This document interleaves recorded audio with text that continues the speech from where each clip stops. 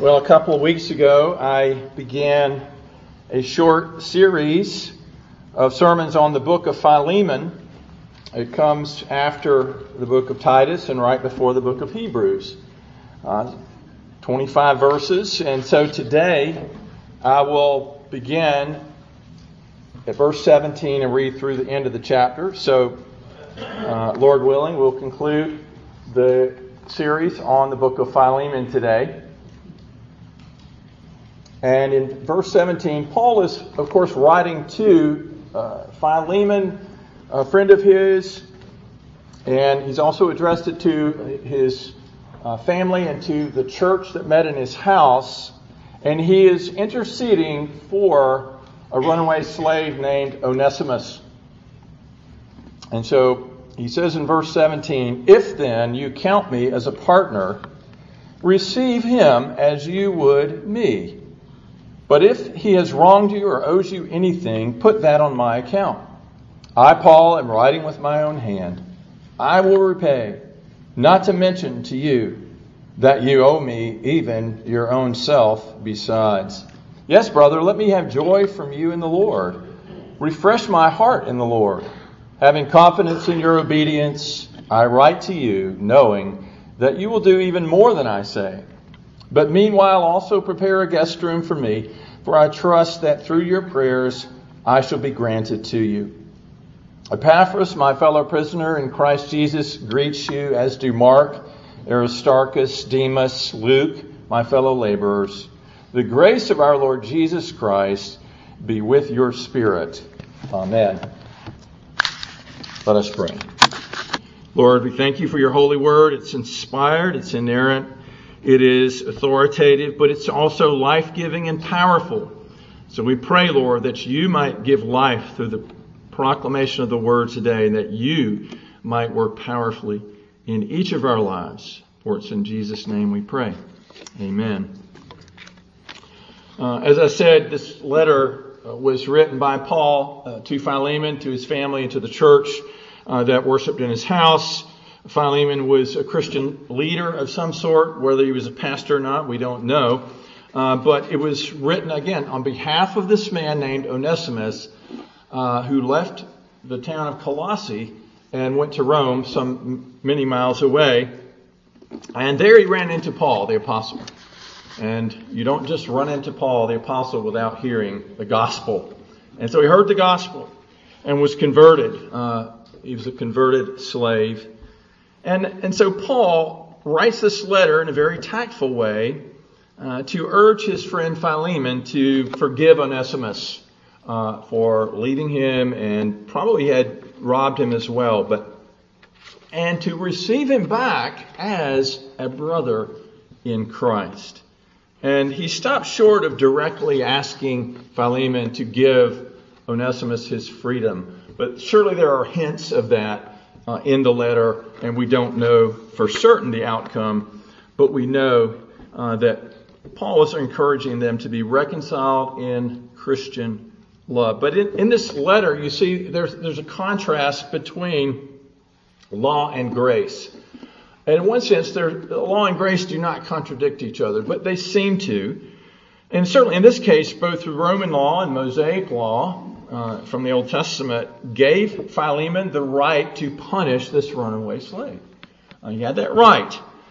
But when Christ comes into the picture, when his grace, through the covenant of grace, through his shed blood, this, you see, is the way that even a master and a slave can be brought together in love on an equal basis through the gospel.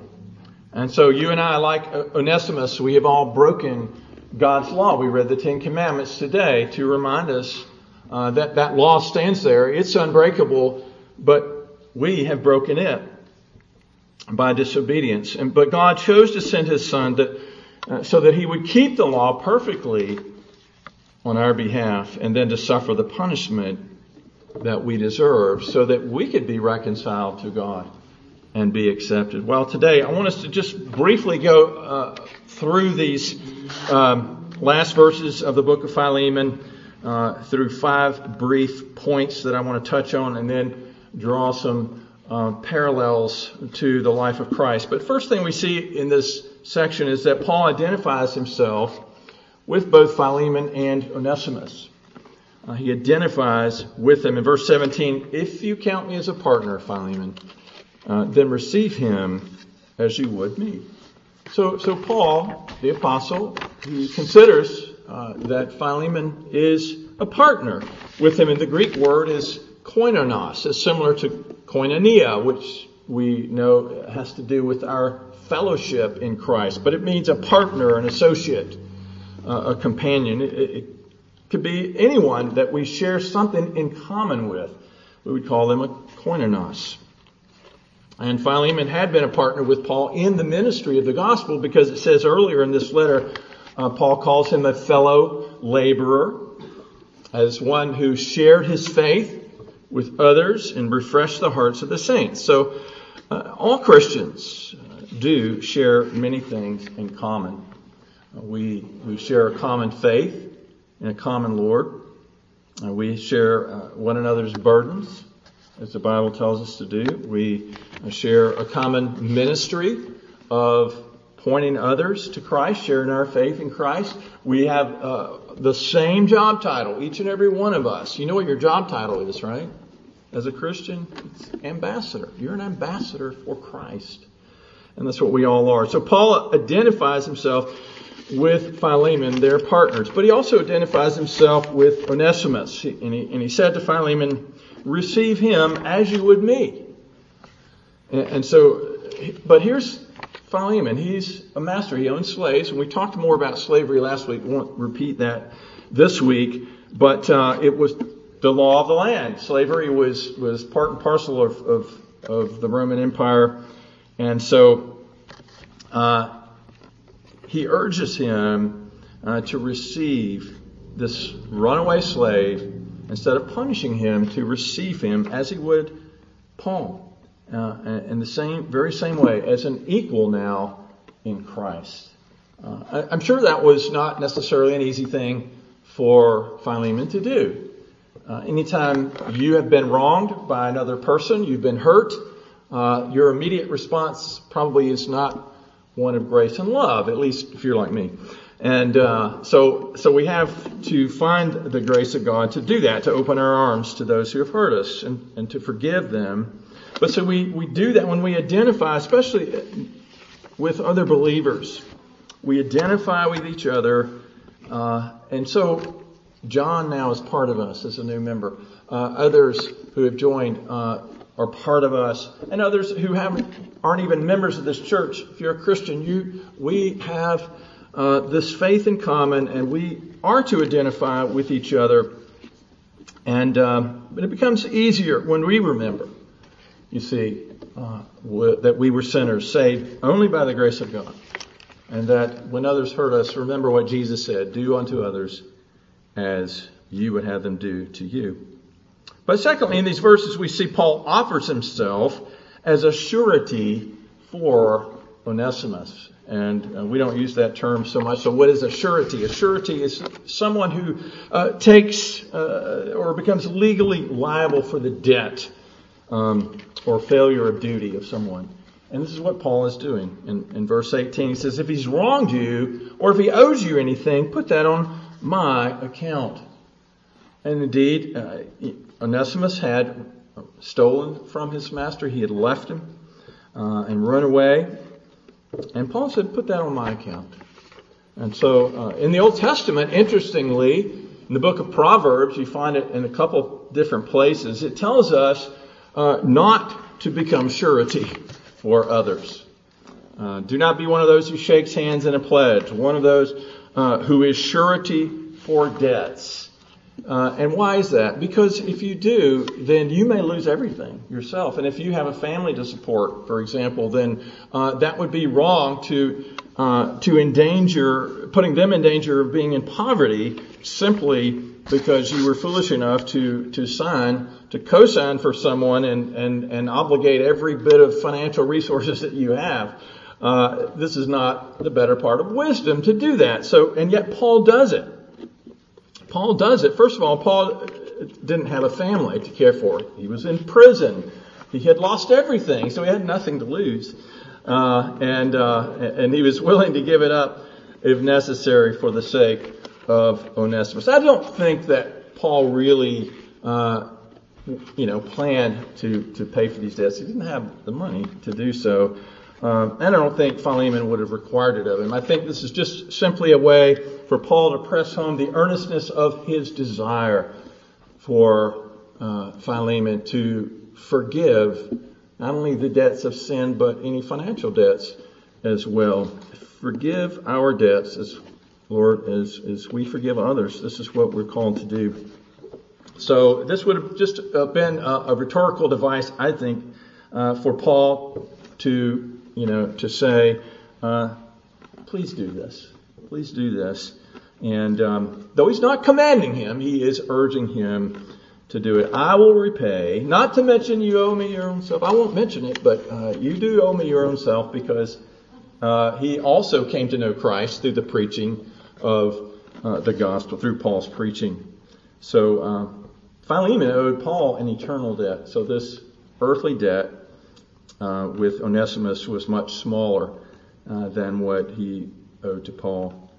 And thirdly, in these verses, we see that Paul appeals to Philemon to refresh him and to give him joy in verse 20. Yes, brother, let me have joy from you in the Lord. Refresh my heart in the Lord. And earlier in that letter, Paul praised Philemon because it says, you have refreshed the hearts of the saints. And so surely Paul's like, this is who you are. You have refreshed the saints. You have some refreshment from me, I hope, and to make my joy complete as well.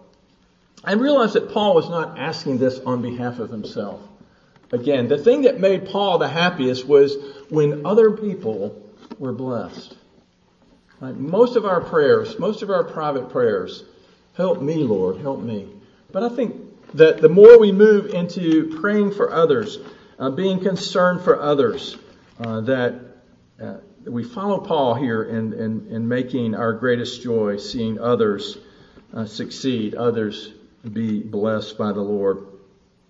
And so if Philemon is going to carry out Paul's wishes, it's not Paul so much that's getting the benefit, but Onesimus. And that's what Paul rejoices in.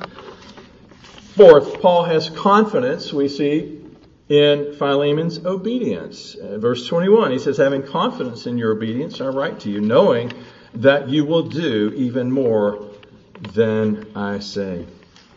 And I would say here, that at least within the realm of the Christian church, the Christian fellowship, Paul expected the best out of others. I'm confident in you that you'll do the right thing.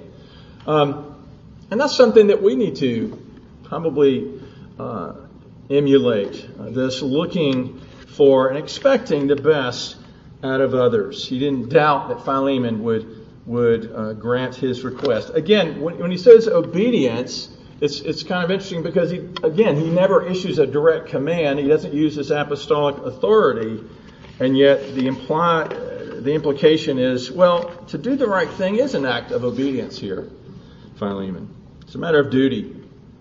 And he says, I know you'll do even more than I say. Now, this is where some people say, that he's hinting at his Onesimus's emancipation. But at any rate, it kind of leaves it open, a little vague. And he says, I know you'll do more than just the minimum.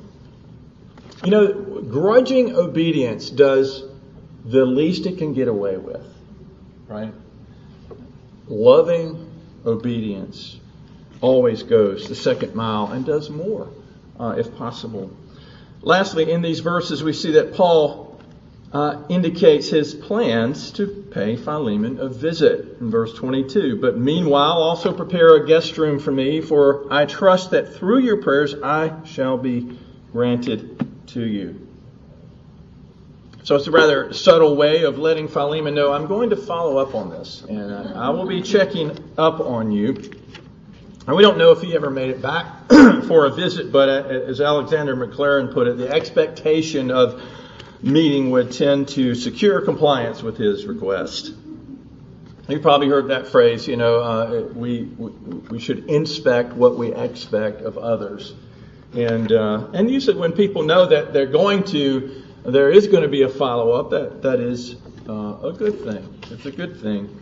Helps us to keep each other accountable. But I think Paul's visit here was going to be much more than just accountability checkup. It was going to be a blessed reunion of three brothers in Christ. Onesimus was going back with this letter, and hopefully there's the reconciliation between him and Philemon. And Paul has already had this fellowship with Onesimus. But then now the three of them together, if Paul visits them, are going to have this glorious time together of what God has done in their lives. And that's what we do when we fellowship with each other. We encourage each other by reminding one another what great things the Lord has done in our lives. And so I notice that Paul, as he says, I'm going to visit, he does the right thing. He says, I trust that through your prayers, I will be granted to you. And that's the way we need to be. And as James says, don't boast about tomorrow, but say if it's the Lord's will, I'll do this or that. And so we live in dependence on God in prayer and acknowledging His will. But as we reflect on this short letter of Philemon and the verses that I just read, it's hard to miss this unmistakable parallel with the saving work of Jesus Christ on our behalf. And so the book of Philemon is really a beautiful picture, an analogy of the gospel, the good news of salvation in Jesus. So as we conclude, I want to make just a few probably obvious comparisons, but hopefully will help us to appreciate what God has done. First of all, remember that you and I were just like Onesimus. We were rebellious slaves of sin. We were on the run from God. We too had robbed God. The Bible even tells us, how do we rob God? In tithes and offerings. That's one way. But we rob God of worship that we have owed Him. We haven't given it to Him. We rob Him of the obedience, the love, and the service that were due to Him as our God. And we have amassed this great debt of sin that we could never, ever repay. And yet we were created by God for His glory. And what did we do? We sought our own glory as well. And what is the world all about today but everyone seeking his own glory? Everyone doing what is right in his own eyes. No one acknowledging God. This is who we were apart from Christ. All have sinned and fall short of the glory of God, the Bible says. So we went our own way in sin. We tried to run from God like Jonah did. And Jonah found out that you cannot run from God. The psalmist in Psalm 139, King David realized, he says, where can I flee? Where can I go from your presence? I cannot. And for our sinful rebellion, we deserve to be punished, just like Onesimus did, because the wages of sin is death. And Philemon was well within his rights to punish his slave. And so God was within His rights indeed. According to His justice, He must punish our sin. But second, the Apostle Paul in this letter is like our Lord Jesus Christ in that he acted as a mediator between these two men, between Philemon and Onesimus. Onesimus found a friend in Paul, one who was willing to intercede for him, not only to lead him to Christ, but then to intercede for him with his owner, his master. And so Paul, like Jesus, was a friend of sinners. One of the things that they accused Jesus of in the Gospel of Luke, he says, the Son of Man came eating and drinking, and you say, look, a glutton and a wine bibber, a friend of tax collectors and sinners. Well, he wasn't a glutton and he wasn't a wine bibber, but he was a friend of sinners. He would own that title.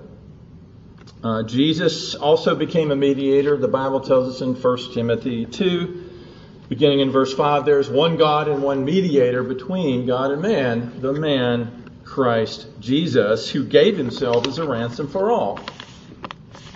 So third, Jesus, as the second person of the Trinity, from eternity like Paul and Philemon, they were partners. Well, Christ and the Father and the Holy Spirit are eternal partners, if you will. They share in common their godness, their deity.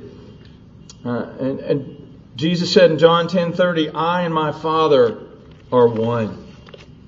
Jesus, on our behalf, in effect, says to the Father, because of that, now accept and receive this sinner who has believed in me as you would me. And that's what God the Father does. He accepts us as He would accept His own Son because we are in Christ. Ephesians 1:6 says He has made us accepted in the Beloved. And then Jesus says to the Father, if He has wronged you, in effect, He's saying, if He has wronged you, put it on my account. I will be surety for the sinner who believes in me. And so when Christ died on the cross, He died as a sacrifice to pay that full penalty, that full debt of sin that you and I could not pay. The Bible says, for Christ suffered once for sins, the just for the unjust, that He might bring us to God. And then the last bit of comparison I would make is that Onesimus put his trust in Paul and in the letter that he wrote to his master Philemon. He knew that Philemon had a right to be angry, but he was willing to trust that Paul's mediation on his behalf would bring about, and his offer to pay the debt would bring about a reconciliation and forgiveness of the debts. And so God, too, has written us a letter. It's called the Bible, and it's a love letter. And all those who hear the words of this book, of this letter, and put their trust in Christ as mediator can be confident that the debt, your full debt of sin, has been paid. And we can be assured that the Father will receive us as His very own children to live forever in His eternal home. And so we trust, based on God's Word, that Christ paid that debt, completely taking our punishment. And we know that what God says in His Word is true. Our sins are imputed to Christ. His righteousness by faith is imputed to our account. All these things we see mirrored in the book of Philemon. But what about you this morning? I would ask you this question: are you running toward God or are you running away from Him? Isaiah 53:6 says, all we like sheep have gone astray. Each of us have turned to his own way. You don't have to do much to run away from God. Just do your own thing, and go your own way. And the Lord has laid on Him the iniquity of us all.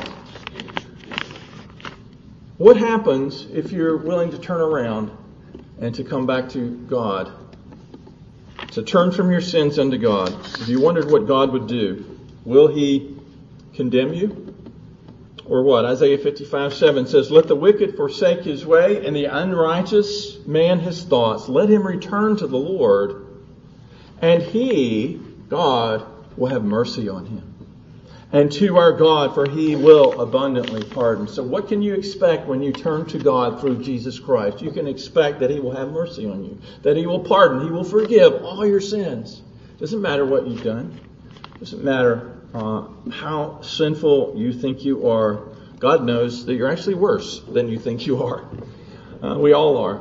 But He is willing to pardon and to have mercy. Are you aware, too, of that tremendous debt of sin that you have piled up before God? We can't imagine how much debt we owe to God because of our sins. Are you aware that it would take an eternity in hell and you could still never pay off your debt? Even if you were to suffer in hell. There is no purgatory where debts can be paid off after some time. It will take eternity and will never end. The only other option is to put your trust in Jesus Christ as Savior and Lord, as your surety, as the one who pays your debt. Are you also aware of the fact that Christ ascended into heaven after He was raised from the dead, and that He is preparing a place for you? For all who trust in Him. Paul asked Philemon to prepare a guest room for him, but Jesus said, am going to prepare a place for you who believe in me. In my Father's house are many mansions. If it were not so, I would have told you. I go to prepare a place for you. And finally, are you aware of this fact that Jesus has promised that he is coming back to take those who trust in him to that mansion that he's been preparing for them? He says, if I go and prepare a place for you, I will come again and receive you to myself, that where I am, there you may be also. You see what he's saying is that I'm preparing a place for you. And it's not just a place, it's the place where I'm going to be.